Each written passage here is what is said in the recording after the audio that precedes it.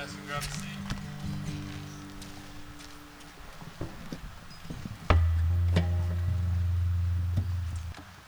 All right, everybody doing good? There I am. So if you have your Bibles, open up to Luke chapter 12 is where we're going to be, but there is a lot to cover before we get there. So hold on, Spider Monkey, we're going to get started. I'm just excited, first and foremost, to be here, be back with you guys. As I was getting ready for this morning, I kind of realized it's been since Thanksgiving that we've had kind of a regular, consistent going through the book of Luke, hanging out together. We've had some weeks off. We've done a retreat up at Fort some mountain in Cleveland. Like, we've just done a bunch of different things, and so it's good to be consistent, to be back here. Now, if you've been at the branch for any certain amount of time, you know that everything in here feels way different than it normally does, right? So even now that we're consistent, we're changing things. That's probably one of the best part about being a 3-year-old church is we can change things without getting chewed out by the deacons and the old people that love their way of doing things, right? So that is just my passive-aggressive jab to say, don't complain about what we're doing. We're just experimenting. Sound good? But seriously, one of the things that we did change this morning that it's going to be awkward to probably get used to, well, 2 things. One, we set up some rows instead of tables. That's very intentional because we want to be closer together. As we've been setting it up, we've just felt so spread out. And so we basically cut the room in half by getting rid of some tables and putting some rows. So I know that's a little different. The other thing is the lights. We have fought, so Easter will be a year that we've been Sunday mornings in the gym, and we have fought the entire year of how to light in here better so that we can see scriptures. Because when we teach the Bible, there's 2 verses that we're going to be looking at that I want you to see, I want you to underline, I want you to remember so that it's not my opinion or any of the guys that preach, it's not our opinion, it's straight from Scripture. But with the lights down, you can't see Scripture. And there's index cards on all the seats. We want, not that anything I say is special, but we really do think that there's power in the proclamation of the gospel. So we want you guys to be able to take notes, to remember, to wrestle with things. But with the lights off, no one could really do it. And we didn't want to spend any more time or money trying to figure out how to do it. Try to put lipstick on a pig. We're in a gym. So let's just embrace the fact that we're in a gym. We're here. Look around just real fast. It's a gym. It's nothing pretty. So that's why we're going to start turning the lights on for teaching. There's no super fancy faders for this thing, so it's going to just on and off, really bright. Sorry, not sorry. That's just what we're doing. Sound good? The last thing, and you should have grabbed one of these or been handed one of these on your way in. If not, there's plenty on the welcome table. But January 6th, the elder staff and interns, we kind of set the vision for what it looks like for the next 10 years. So the elders met on Friday night, Saturday morning. We established the 10-year vision and the 3-year strategies to help us get there. Staff and interns came in and helped us say, because of where we want to be in 10 years and the strategy in 3 years, what does it look like for 1 year and then the next 90 days? So here it is on paper. I'm going to fly through it really fast. But here's what I want. This is going to go out on email. This is going to be available next weekend, next Sunday. But the next Sunday, which is the 4th, we're going to have some Q&A time during the service. So you can ask any question you want about the church, the vision, the direction, where we're going. Here's the way we're going to kind of do it is through communication cards. So you have to sign your name on the card. That way you can't just roast us and then leave. Don't be a coward. And then also, if we don't have time to answer all the questions, that way we have your information so we can follow up throughout the week, grab some coffee, and talk about where we're going, where we feel the Lord is leading us. But big picture, and I think it's going to be on the screen if you didn't grab a piece of paper.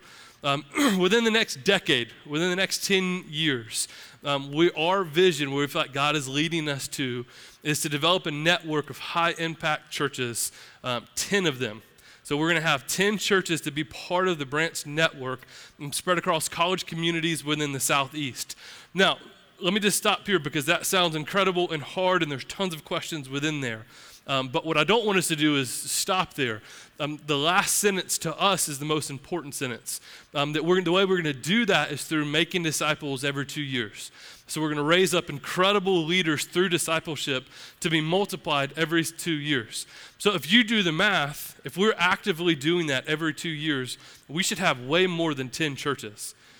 What we're going to do with these people is encourage them to go be missionaries, to go move to different cities, countries, states, and be disciple makers in those locations too. So one avenue is going to be through church planting, but bigger picture is if we're making disciples who make disciples, the possibility is endless of what that's going to look like. But we are the church. We believe in the local church, so we're going to put our energy into planting more churches and college communities. So what does that mean? I was kind of chuckling to myself because there's about 3 or 4 of you that walked in when I was standing at the front door, and I'm chuckling going, oh man, you're number 5. Like you're going to be the 5th church that we send out. You're number 6. You don't know it yet, but there's a lot of church planters in this room right now, and it's just encouraging to watch and kind of joke about that within myself. So if you see me giggling by myself, that's what's happening. Just don't be weirded out. And like I said, I'm going to fly through this really quickly. If you have questions, talk to one of the elders. If you're an elder, raise your hand real fast just so you can see them. And then one is skiing in Colorado like a bum. And so one of us, and we can give some clarity, but then the 4th is where we're really going to press it. So what does that mean? If we're going to do that in 10 years, what does that mean for us in the next 3 years? Complete a leadership pipeline through missional communities. Raise your hand if you're a part of a missional community. So how are we going to raise up leaders and make disciples? It's through missional community. So within 3 years, we want that pipeline to be crystal clear, good, reproducing leaders. We're going to multiply from 1 to 3 churches within the next 3 years. So that means 3 total. So there'll be the branch Dahlonega plus the branch somewhere and the branch somewhere. And just a point of clarity too, when we say 10 churches, we don't mean that we, Branch Dahlonega, are going to start 10 churches. We might start 4 or 5, and then those churches are going to turn around and start churches, and those churches are going to turn around and start churches. So multiply from 1 to 3. Develop a branch network team that offers oversight and leadership to all the different network churches. And because of that, establish a revenue stream of $125,000 to keep the network going. So this might be through coffee shops. This might be through random businesses. This might be through somebody just donating a ton of money to the network. But basically having a central staff network that helps to oversee and to support all the local churches that we start. And then I'll stop here because you'll hear more about this in the closing announcements. But how do we get there? So 10-year vision, what do we want to accomplish in a year that will help us get there, is to have every single one of you involved in a missional community. It's as simple as that if all of our pipeline discipleship process takes place in missional communities and DNAs, well then in 1 year, we want all of you guys to be a part of a missional community, to be a part of DNA. And you'll hear more about that later. So make sure you take one of these, take it home, read over it, study, talk about it, think about it, and then we'll have some Q&A within the next 2 weeks. Sound good? All right, Luke 12 is where we're going to be. And there's a funny, I say funny, I don't know how funny it is, but kind of a funny thing that takes place here with Jesus. Because Jesus is on his way to Jerusalem. Jerusalem is his impending death, so he knows where he's going. He knows he's going to the cross.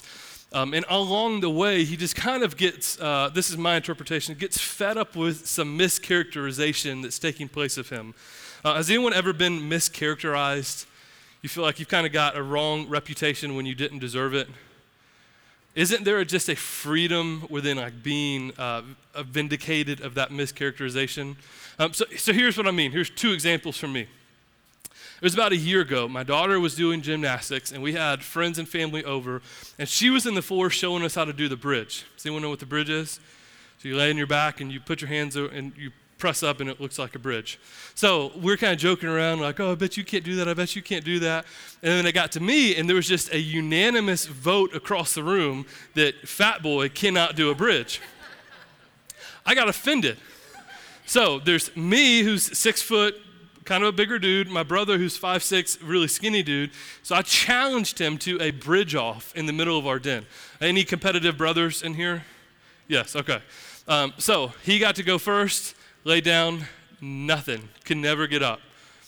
Glory was revealed in that room that morning, or that evening. Who did a bridge successfully and perfectly? Bree? It was me, right? Like, I felt so vindicated because I was mischaracterized, that because of my body type, I couldn't do a bridge. Now, I know what you're thinking. Do a bridge right now, forget about it. The second time that just really hit me, this is a couple of years ago, I was in a group of friends. I say friends, it's more acquaintances. We were standing around talking, just a group of guys, and I don't know if any of you guys have experienced this, especially you married dudes, but there's just a reputation where men get together and just slam on their wives, just kind of make fun of their wives. And so it was just going around the circle, it seemed like, just bashing their wife. Well, my wife, my ball and chain, well, this and that, and I can't ever do this, I can't ever do that. So it got to me, and I had this choice of like, man, they're totally destroying marriage. So what then do I do? So when it came to me, and I'm like, I'm sorry, but my wife is incredible. Our marriage is great, and I would rather be with her than you guys anyways. So all that you're talking about that you're missing out, I'm not missing anything by spending time with my wife. Felt as awkward as that. Some good points? Good. Felt as awkward as that tension, and then just kind of walked away. And so that's this morning what Jesus is starting to do is all these miscommunications and mischaracterizations that are happening of him, he just has to say, wait, just stop. This is going to be awkward, but you need to hear this. You need to understand what you think is taking place is not actually taking place. And so what we need to do this morning as we wrestle with it, and honestly, it's the entire reason we're preaching through the book of Luke. If you're new here, we're spending about 2.5 years teaching through just one book, just the book of Luke. And we've titled this A Meal with Jesus because it's said that in the book of Luke, Jesus is either at a meal, going to a meal, or coming from a meal. And we all know that around the table, a lot of communication, a lot of clarity, a lot of community takes place. And so we're just picturing, as we're preaching through Luke, we just want a clear depiction of who Jesus is. That if Jesus is the center and the foundation of our faith, do we really know who he is, what he's done, what he wants to do, what he's trying to accomplish? Do we know his character? Do we know his grace? Do we know his love? And so just like these guys, his disciples and the crowds that were following him, Jesus needed to stop and say, wait, that's not who you like. We're on different pages here, what I'm trying to accomplish.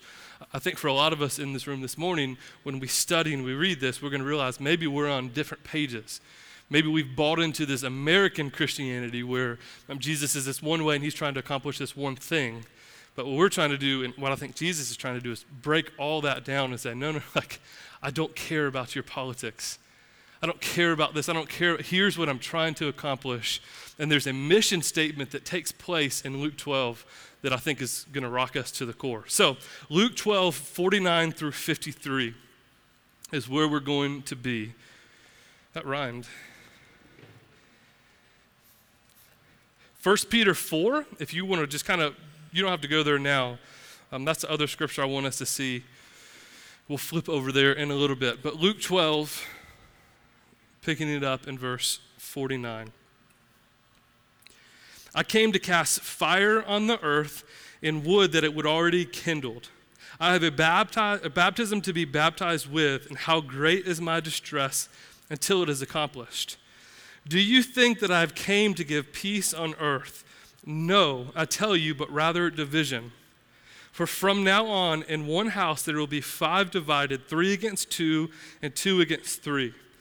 They will be divided, father against son, and son against father, mother against daughter, and daughter against mother, mother-in-law against daughter-in-law, and daughter-in-law against mother-in-law. Sounds fun, right? All right, let's pray and we'll dive in. Father, we just want to know you.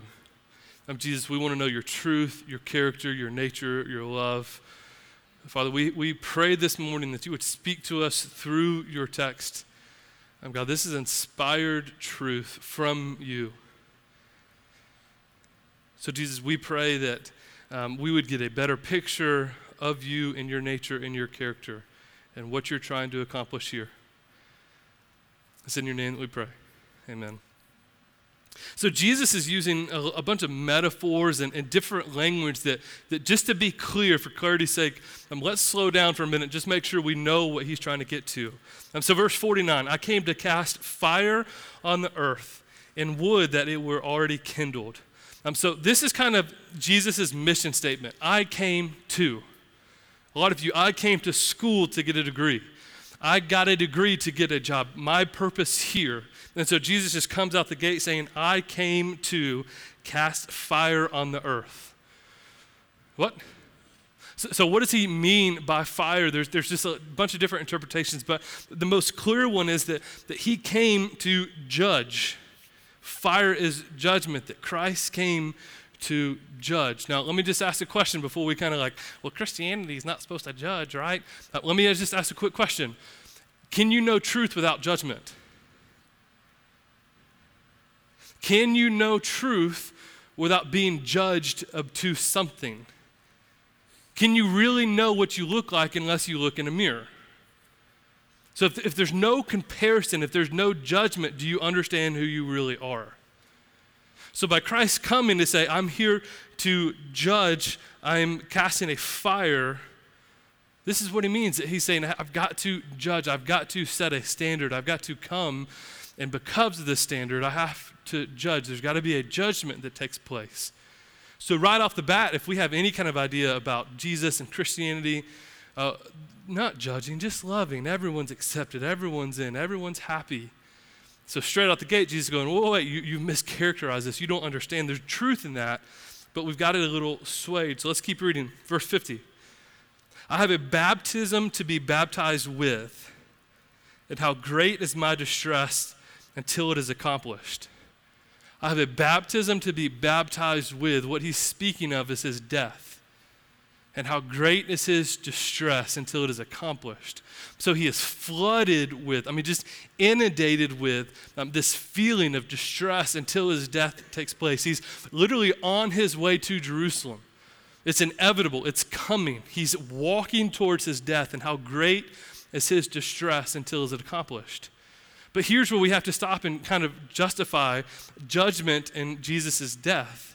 Because when judgment takes place, when separation takes place, he's saying, I'm not separating you to leave you, but I'm separating those who believe and those who don't believe. And for those that do believe, my death is great. My death is the sacrifice for you to actually live. But we can't, my death makes no sense if we don't understand that you actually need me, that you want to follow me. So I'm separating. I'm here to divide, to see who's following and who's not. So let's keep going. Verse 51. Here's kind of the question. I think if we were one of his disciples or one in the crowd, we would all get this wrong. Do you think that I've come to give peace on earth? Yes. No? Right? That's the one we would have all missed. We sing Christmas songs about peace on earth and goodwill to men. So he's asking, do you think that I've come to give peace on earth? Now, this one we'll have to come back to because this is where it gets a little messy. But the thought that Jesus was going to unite everyone was just a cultural thing, that Jesus was going to come in. He was going to dismember all the rulers, all these set authorities. He was going to take his place on the throne and bring peace back to this region, back to Israel. So when he's saying, do you think I brought peace? He's saying, do you really think I'm going to overthrow the Roman government and take everything over? No, that's never my plan. The plan was never to overthrow all these rulers and authorities and be your king here. My kingdom is greater than Israel. My kingdom is greater than Rome. My kingdom is more than you can fathom. I am ruling a kingdom even though you don't see it. So I'm not here to bring peace among everyone, to make everyone love each other. I'm here to actually divide who's with me and who's not. And that's what he says next. Do you think I've come to give peace on earth? No, I tell you, but rather division. And then he goes on to just explain how deep this division is going to run. Mother against father, father against mother, daughter-in-law against mother-in-law, which that one's just a no-brainer. Of course, Jesus, that's going to happen, right? So here's where we need to land, and here's where I hope and I think, just even me studying, going, gosh, what is Jesus really getting at? Fire, division, judgment. What is he actively after? Why is he saying this? Why is he preaching this? What was said about his character, about his love, that has been so misconstrued that he had to stop and speak in these very clear, almost harsh terms to get everyone back on the same page? Now, you're in Luke 12. Just flip back 10 chapters and go to Luke 2. Because this is not the first time that we heard or we've understood that Jesus was coming to divide, that he was coming to separate. This is just one example of many more that we could continue to quote in the Old Testament. But Luke 2, Verse 34 is very clear in this depiction of Jesus and his separation and his division. Jesus was only a few days old. They brought him into the temple and met this guy named Simeon. And Simeon was an old man that God had promised to Simeon that you will not die until you see the Messiah, that I will keep you alive. I will keep you going until your eyes have seen the Messiah. So when Jesus walks in, Simeon runs over. There's this beautiful exchange, and Simeon just kind of speaks some clarity, some prophecy into what Jesus is going to accomplish. And we'll pick it up in verse 34. And Simeon blessed them and said to Mary his mother, "Behold, this child is appointed for the fall and rising of many in Israel, and a sign that is opposed, and a sword will pierce through your own soul also, so that thoughts from many hearts may be revealed." So Simeon, when Jesus was 8 days old, says, listen, here's what Jesus is going to do. He's here to divide. He's here to separate for the rise and the fall of many. That when Jesus comes, he's not going to unite everyone in this hippie kind of lovey-dovey party, but there's going to be a clear separation of who's with him and who isn't. That is the point of Christ coming. So as these crowds start to gather and as they start to follow him and as they keep growing into the tens of thousands, everyone's following Jesus not for who Jesus is and his character, but what he might be able to do for them. And right now there are millions across the churches in America, and I would argue that the majority want nothing to do with Jesus. They just want stuff. They're here so that they can have a better life, so they can maybe get some more money, so that they can get more clarity. But they're not here. They don't understand the gospel as far as this is a division, that you're either in or you're out, that you're either with him with everything that you have or you're out. That American Christianity has just embraced this middle ground, take what you want and leave it alone. I mean, Thomas Jefferson, right? Go back to history. Y'all know Thomas Jefferson? Okay, any history majors? Thomas Jefferson would rip scriptures out of the Bible that he didn't like. No, I'm good. Now, we kind of laugh and mock at that, but we might not be as bold as to rip the pages out, but we ignore a lot, don't we? That when Scripture presses in and controls or tries to control our life, we go, I'm going to take a little bit, I'm going to leave a little bit. But here's the thing, has division rooted into your soul first? I mean, has there been moments when you've wrestled with, not my will, but yours? That this feels right, that everyone is doing this, this is the proper way to go, but Scripture doesn't let me do that. If Christ has come to bring a division, have you felt that division in your soul first? Have you wrestled with? Have you prayed through? Have there been things that you wanted to do, but because of where Scripture is and your love for Christ, you say, no, I just can't? Is there a division in your community? The crew that you run with, whether it be a missional community, just your friends, your dorm mates, your neighbors, those that profess Christ, has there been a divide to where you don't look like other communities around you? That because of the love of Christ and how he compels us, there's a difference about us. Even the church, do we look different than? Is there a divide? See, what Jesus is after is there should be a clear divide between the church and the world. There should be a clear divide between the community and the world's community. There should be a clear divide between those who follow Christ and those who don't. But in Americanized Christianity, that's rarely true. That our lives compared to non-believers all too often blend together. And so what we're going to try to do is just kind of get to the root of that. Here's one quote that will maybe set us up for it. Those who would reduce Jesus to a sentimental savior of a doting God have not come to terms with the depth of divine passion of the wrath and love of God, which is revealed in Jesus' word, will, and obedience even unto death. So if this divide is not there, it doesn't mean work harder, it doesn't mean try harder, it means we are misunderstanding who Jesus is. That we need to forget all that we know and press into Jesus, his nature, his character, and his love. So there was a couple weeks ago when we went to the retreat center in Cleveland, and they had books within every room. And so there was a little biography, I say little compared to this massive one that I have at home, about a guy named Dietrich Bonhoeffer. Anyone ever heard of him? If you haven't, you need to research and do some studying on Bonhoeffer. This dude is just phenomenal. So I might have borrowed the book. I have every intention of returning it one day. But I went ahead and took the book, and I'm reading through it, and Bree can attest, I try to read. I want to be a reader, anyone else, but just, man, I just love like movies and anything really other than reading is kind of my cup of tea. So, but this book has been just fascinating, easy to read. So if you don't know anything about Bonhoeffer, he was a German that lived from like the early, 1904 up into the middle of World War II. And Bonhoeffer was a German theologian, pastor, but also a spy for and I'll get to that, spy, and then ultimately a martyr. And so here's what was going on in Bonhoeffer's life that I think really kind of, maybe not to the extreme of us, but might set the tone for what we're wrestling with this morning. As Nazi Germany, as Hitler was coming more and more to rule, Bonhoeffer and the Evangelical Church of Germany was faced with a decision.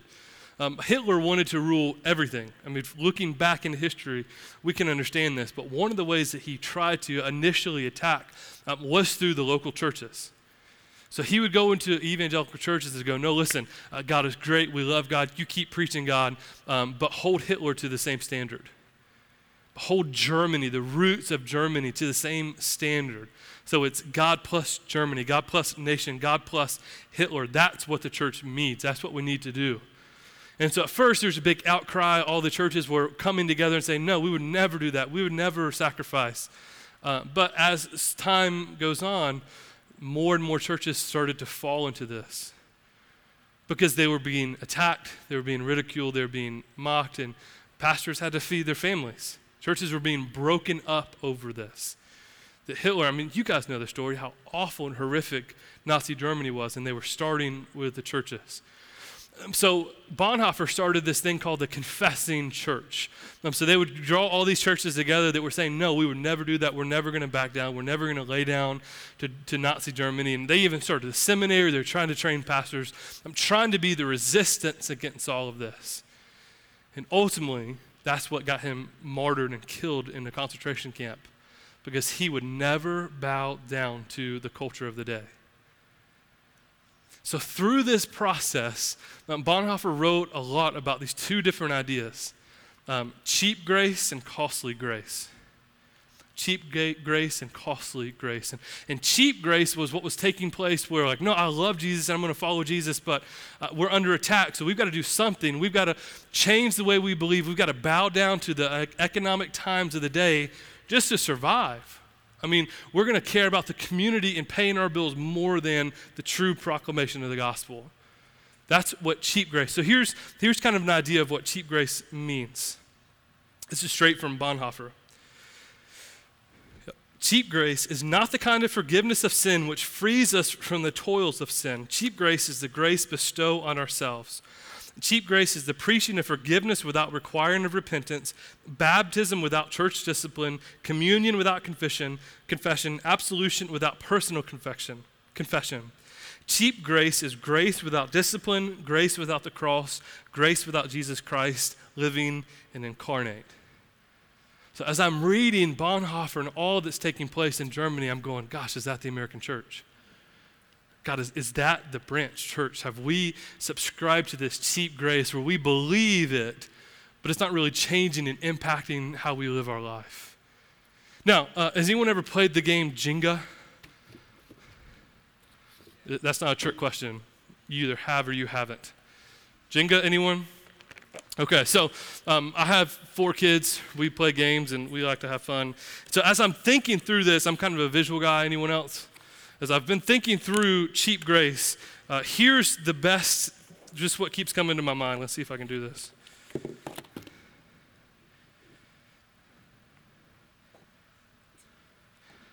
I probably should have got a little bit more stable of a table, huh? There's probably an illustration in there somewhere. So here's what I mean. There's one more in there, but it's okay. So here's what I mean when I say cheap grace. Here's what this, I think, would actually look like. Come on. It's got to be the bottom one. Hold your applause. So here's what I think cheap grace would look like.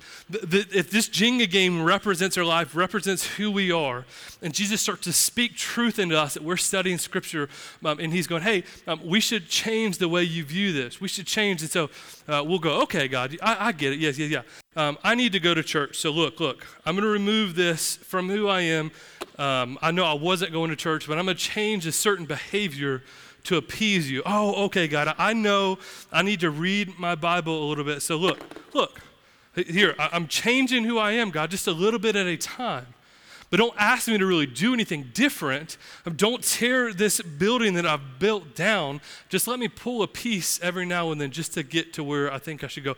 Oh, yeah, I need to join a missional community. They keep talking about that. So look, I can pull this one. Okay, good. I'm good, right? That is what cheap grace means. Don't mess with my freedom. Don't mess with who I am.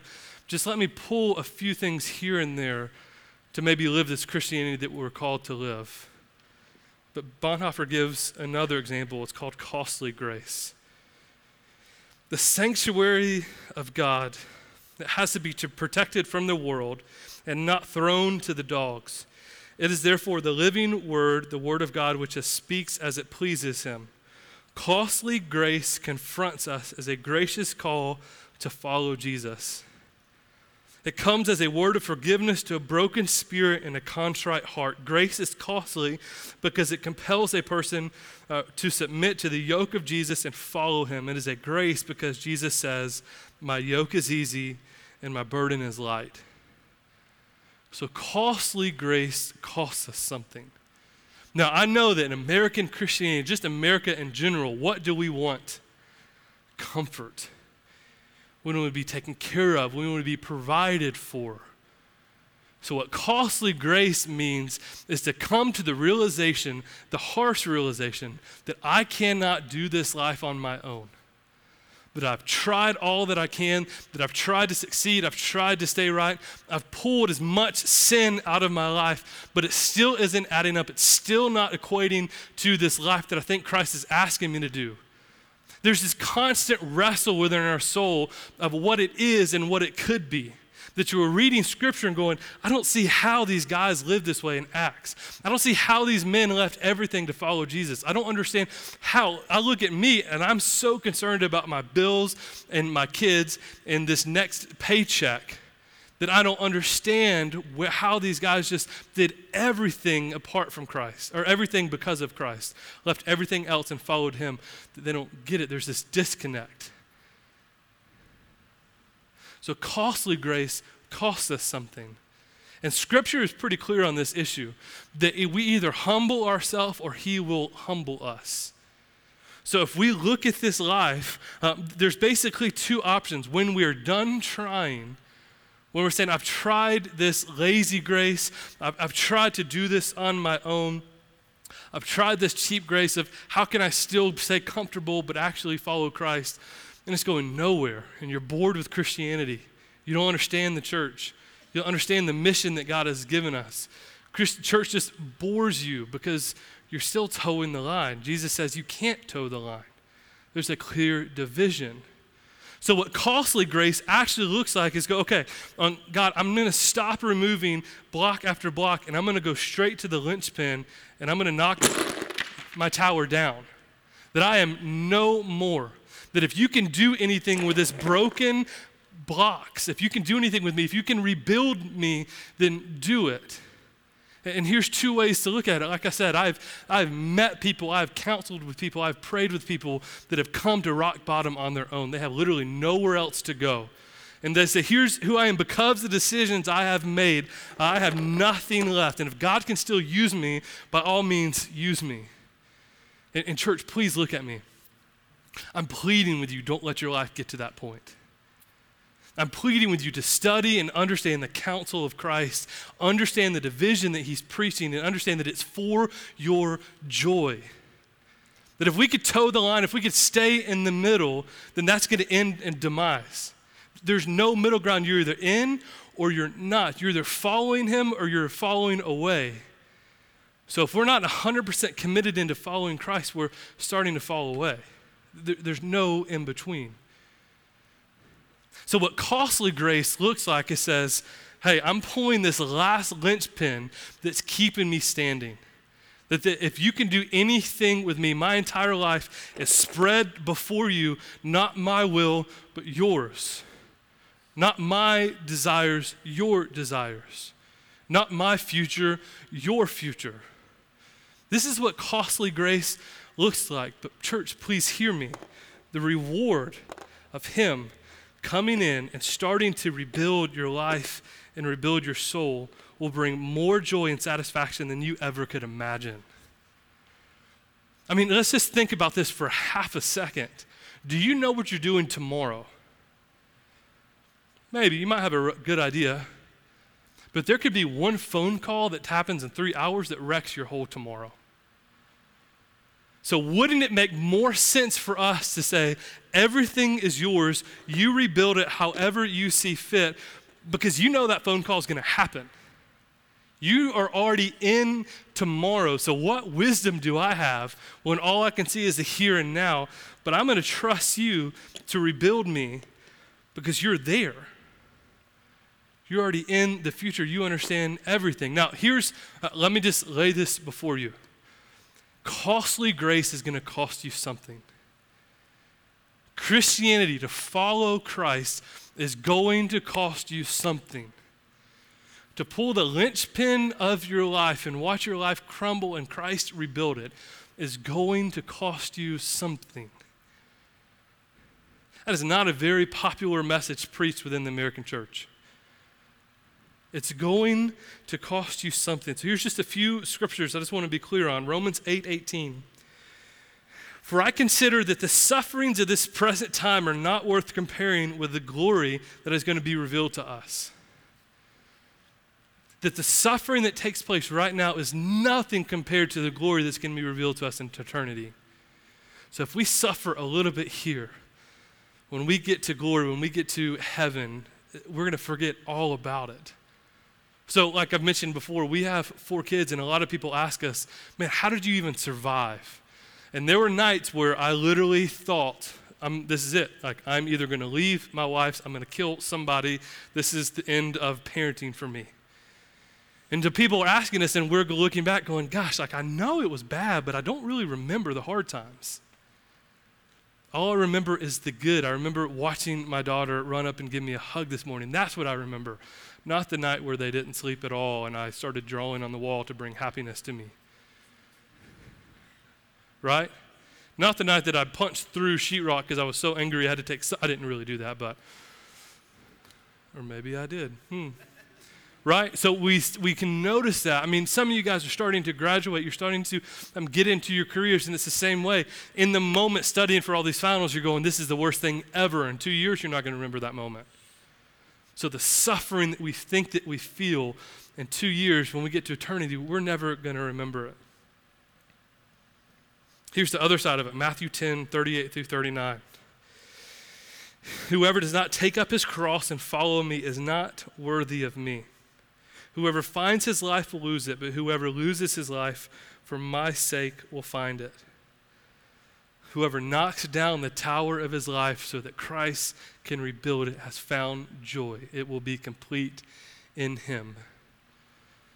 So the last scripture I want us to see together is 1 Peter 4. So if you guys would flip over to that, just so you can underline it, mark it, bring it back up this week and study.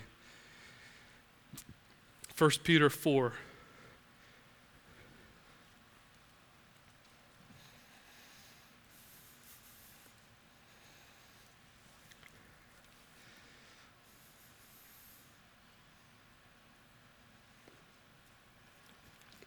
Picking up in verse 12.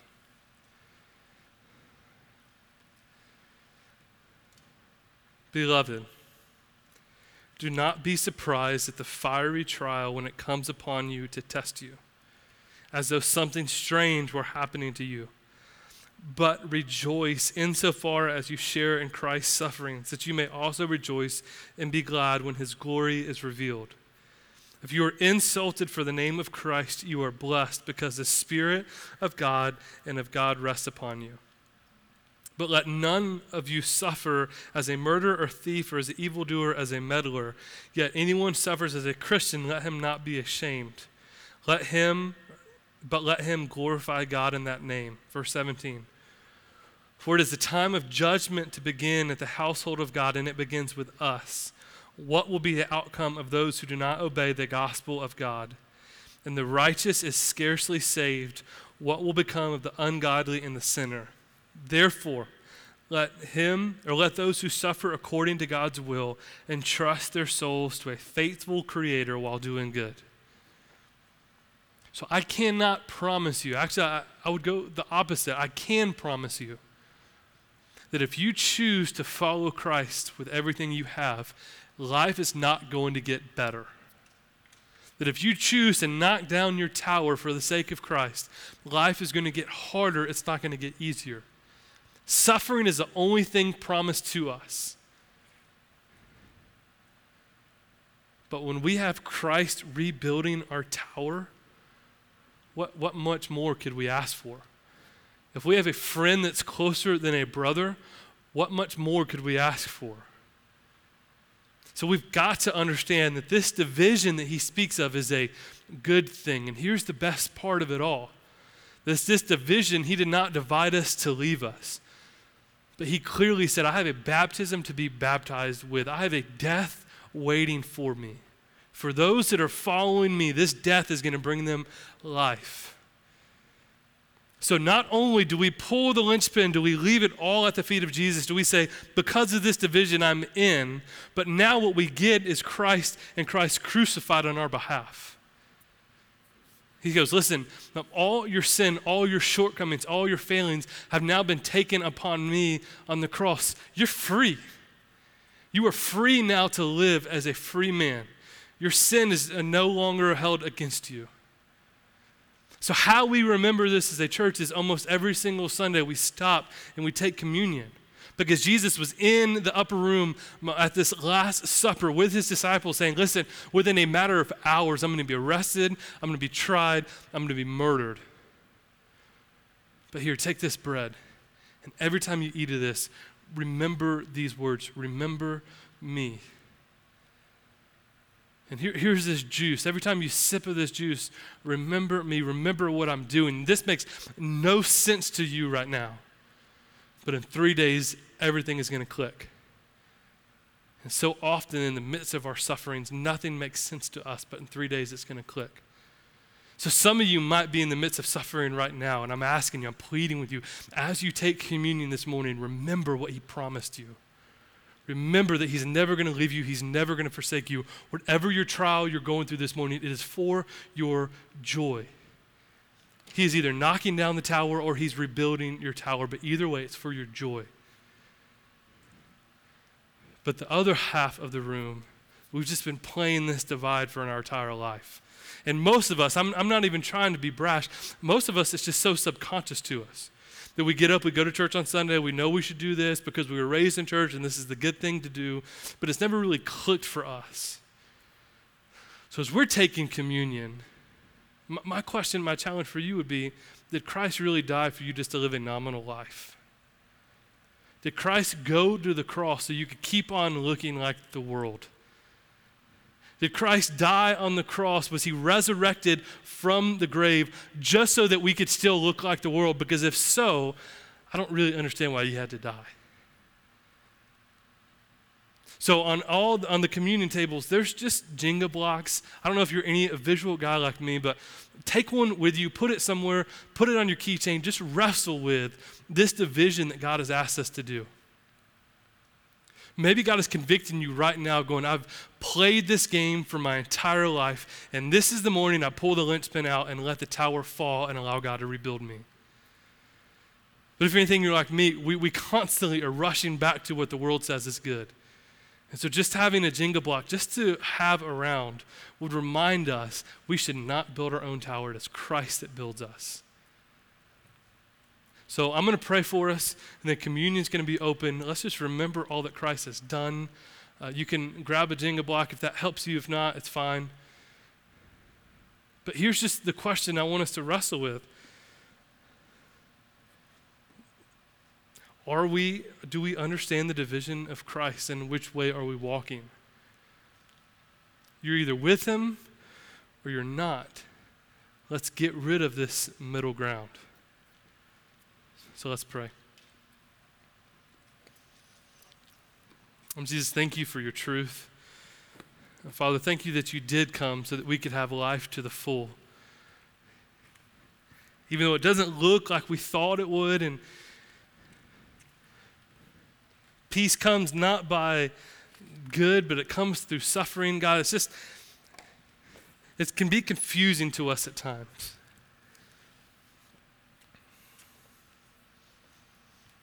So Jesus, here's my prayer for this church, for the individuals here, that we would feel and understand and recognize the division of our souls.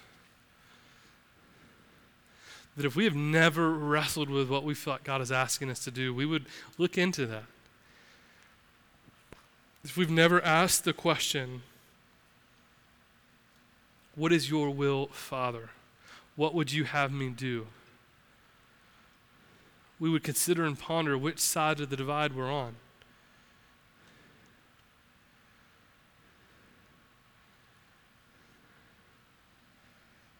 God, my prayer this morning is that we would see many people pull the linchpin of their control away from their tower this morning and let it fall. God, that we would have communities rally around these people that have unknowingly been playing the game for years. Thinking that Christianity is about me feeling good and my joy and my peace, no matter how I come about that. Father, but your cross teaches us a different message. That there must be judgment, there must be division, but you don't leave us there, that you died for those who have chosen to follow you.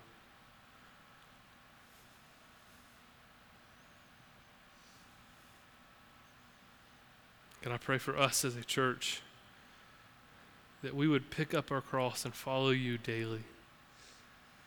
That we wouldn't be intimidated by the suffering of this world. That we wouldn't be afraid of what we might be perceived or looked upon because of the division. Father, I pray that we would look so different. And God, you stuck out like a sore thumb when you sent Christ to this world. People didn't know what to do with you, Jesus. Father, I pray that that would be the same for us. That the same words that were uttered about the early apostles would be uttered about us. That those who have come to turn the world upside down are here. God, I pray that as crazy stories as we read in the New Testaments of apostles being beaten and suffering and come out singing and rejoicing would be our song, would be our story. That we are not intimidated by anything, Father. That if you are for us, then who can be against us? God, would you give us that faith? But it all comes with the division of our soul. Who do we say that you are? So as we wrestle this morning, Father, would we remember who you say that we are? That we are loved. Loved so much so that you went to the cross for us. God, we thank you. We love you. Thank you for loving us. It's in your name that we pray. Amen. So we'll continue.